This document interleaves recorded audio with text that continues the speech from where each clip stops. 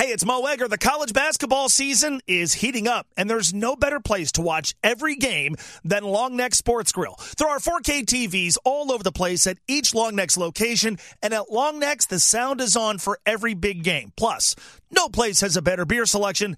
And I say this often, if you haven't tried Long Neck's wings, what are you waiting for? No matter who your team is, you'll be able to watch them at Long Neck's, Wilder, Hebron, and Richwood. Long Neck Sports Grill, this college basketball season. Stay late, come often.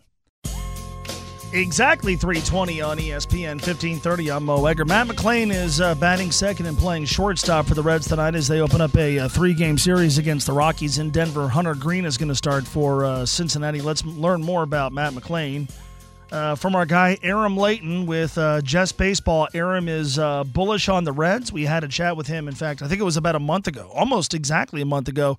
Put out the Just Baseball Top 100 Prospects, and Matt McClain was ranked on it at number 97. I wanted to bring Aram back to talk specifically about a guy that many of us, most of us, have been banging the drum to get to Cincinnati, or at least to get on the Major League roster here, and it's happening tonight. So Aram is with us. He is on Twitter at AramLeighton8, and nice enough to give us a few minutes. It's good to have you, Aram. How are you?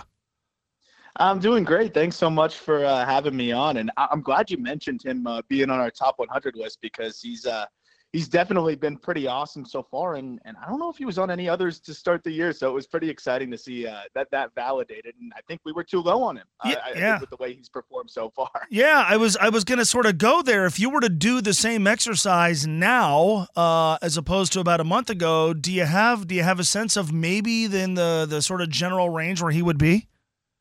Yeah, I think, obviously you have a lot of names graduating, and so that factors in too. But I think with what he's done as a 23-year-old in AAA and as a shortstop with good speed and the approach and the way he's swinging it, like I think that's easily got to be a top 70, top 60 prospect in baseball. And I think he's really playing like that. And it's pretty awesome that in, 38 games, he can go from a guy that was not really on many top 100 lists to somebody that kind of beats a lot of the other names to the big leagues that I think people were probably expecting to, break in with the Reds a little bit sooner. If you were offering an assessment of him at the end of last year, what was lacking that you've seen this year?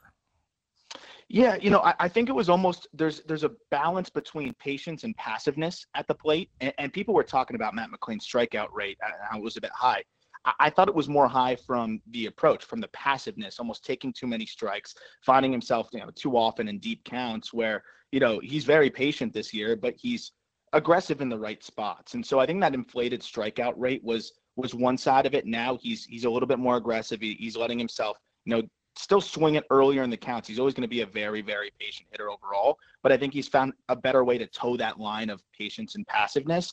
And then we're seeing that the power continue to play in games. He hits the ball in the air a ton, only a 35% ground ball rate. So while he might not light it up in terms of the way Ellie De La Cruz does power-wise, he puts up above average exit velocities, and then he hits it in the air a ton.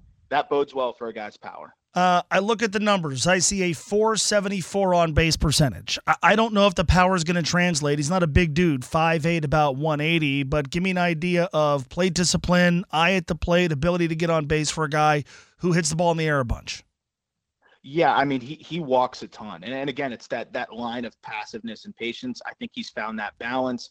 When you walk at a 16% clip, his chase rates are extremely low, below 20%. That's one of the better figures in the organization. He's going to make you come to him. But what I like about him is he continues to add impact. While he might not be the biggest dude in the world, he hits the ball harder than most, 5'10", 185-pound guys. He's got a lot of bat speed there. And I think he'll have no problem, putting the ball out, especially at Great American Ballpark. You look at the spray charts this year, pretty much all of his home runs would have been well gone in Great American as well. And I think he's got 15 to 20 home run power pretty easily if he can hit enough. And so far, it looks like he's hitting enough. 27 stolen bases last year, 10 this year, caught 5 times. The success rate at every other level has been really good. Give me an idea of the kind of speed we're talking about here. Yeah, I mean, this is a guy that since college, I watched him on the Cape, a ton. And it's just, he's such a heady player. He picks his spots. He knows when pitchers are slow to home. Of course, he's fast enough to just take a bag and whenever he wants in terms of having a high success rate, but he really is adept to picking the right spots to go. And I think stolen bases are always going to be a big part of his game, especially with the new rules. And I do think that, that plays into his advantage a little bit as well. He should always be a factor on the bases. The Reds have a second baseman and a guy having a good year in Jonathan India. They're struggling at shortstop, but they have a lot of shortstop prospects in the system. In an ideal world, where does Matt McLain play? Yeah, I think that's why this timeline actually worked out so nicely. Elly De La Cruz is doing great things now in AAA, but got a late start to the year. And, I think he's going to, take a little bit longer to get up. Matt McLain has an opportunity here to get some pretty consistent reps at shortstop. And I think he's well aware that Elly De La Cruz is the guy.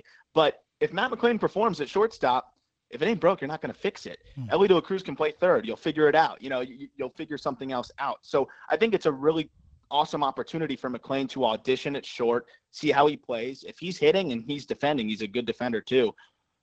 There might be a decision to make on how they want to go about things, but I think McLain can play a good shortstop. He can play a great second base. He can play all over the diamond though. He's even played a little bit outfield back in college. That could be an option down the line. But right now, I think he deserves every look at shortstop, and he should force the Reds to, have to make a tougher decision once it's time for Elly De La Cruz to come up. Where is the biggest hole? Where is the biggest shortcoming in his game?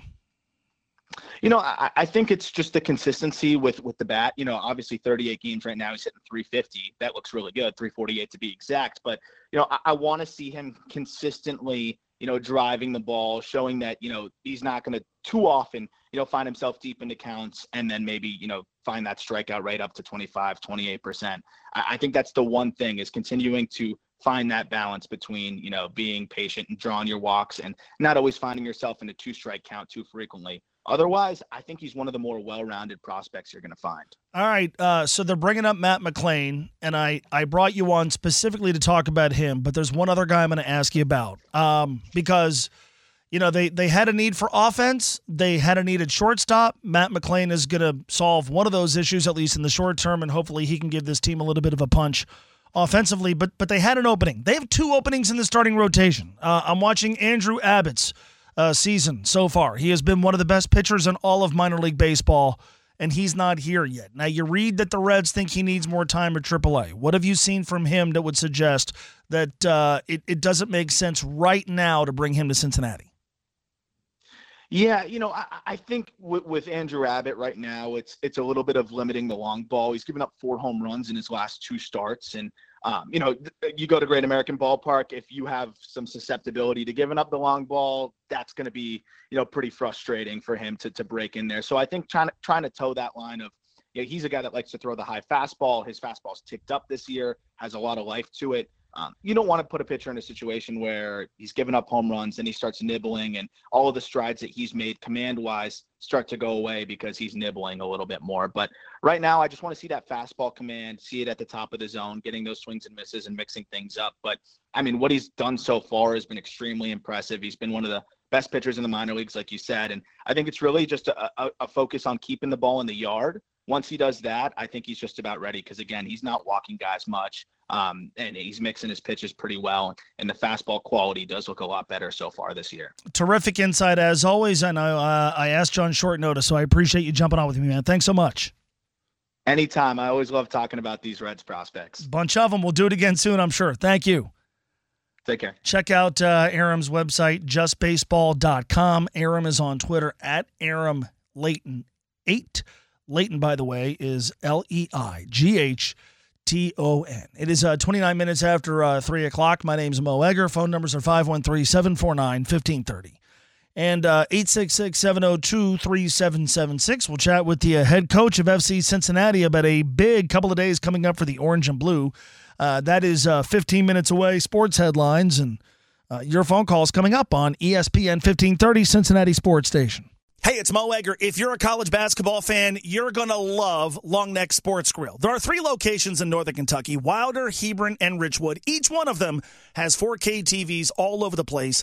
And at Long Necks, the sound is on for every big game. Plus, no place has a better beer selection, and the menu at Long Necks is awesome, but you've got to try their wings. No matter who your team is, you'll find them at Long Necks. This college basketball season, swing by Long Neck Sports Grill. Stay late. Come often.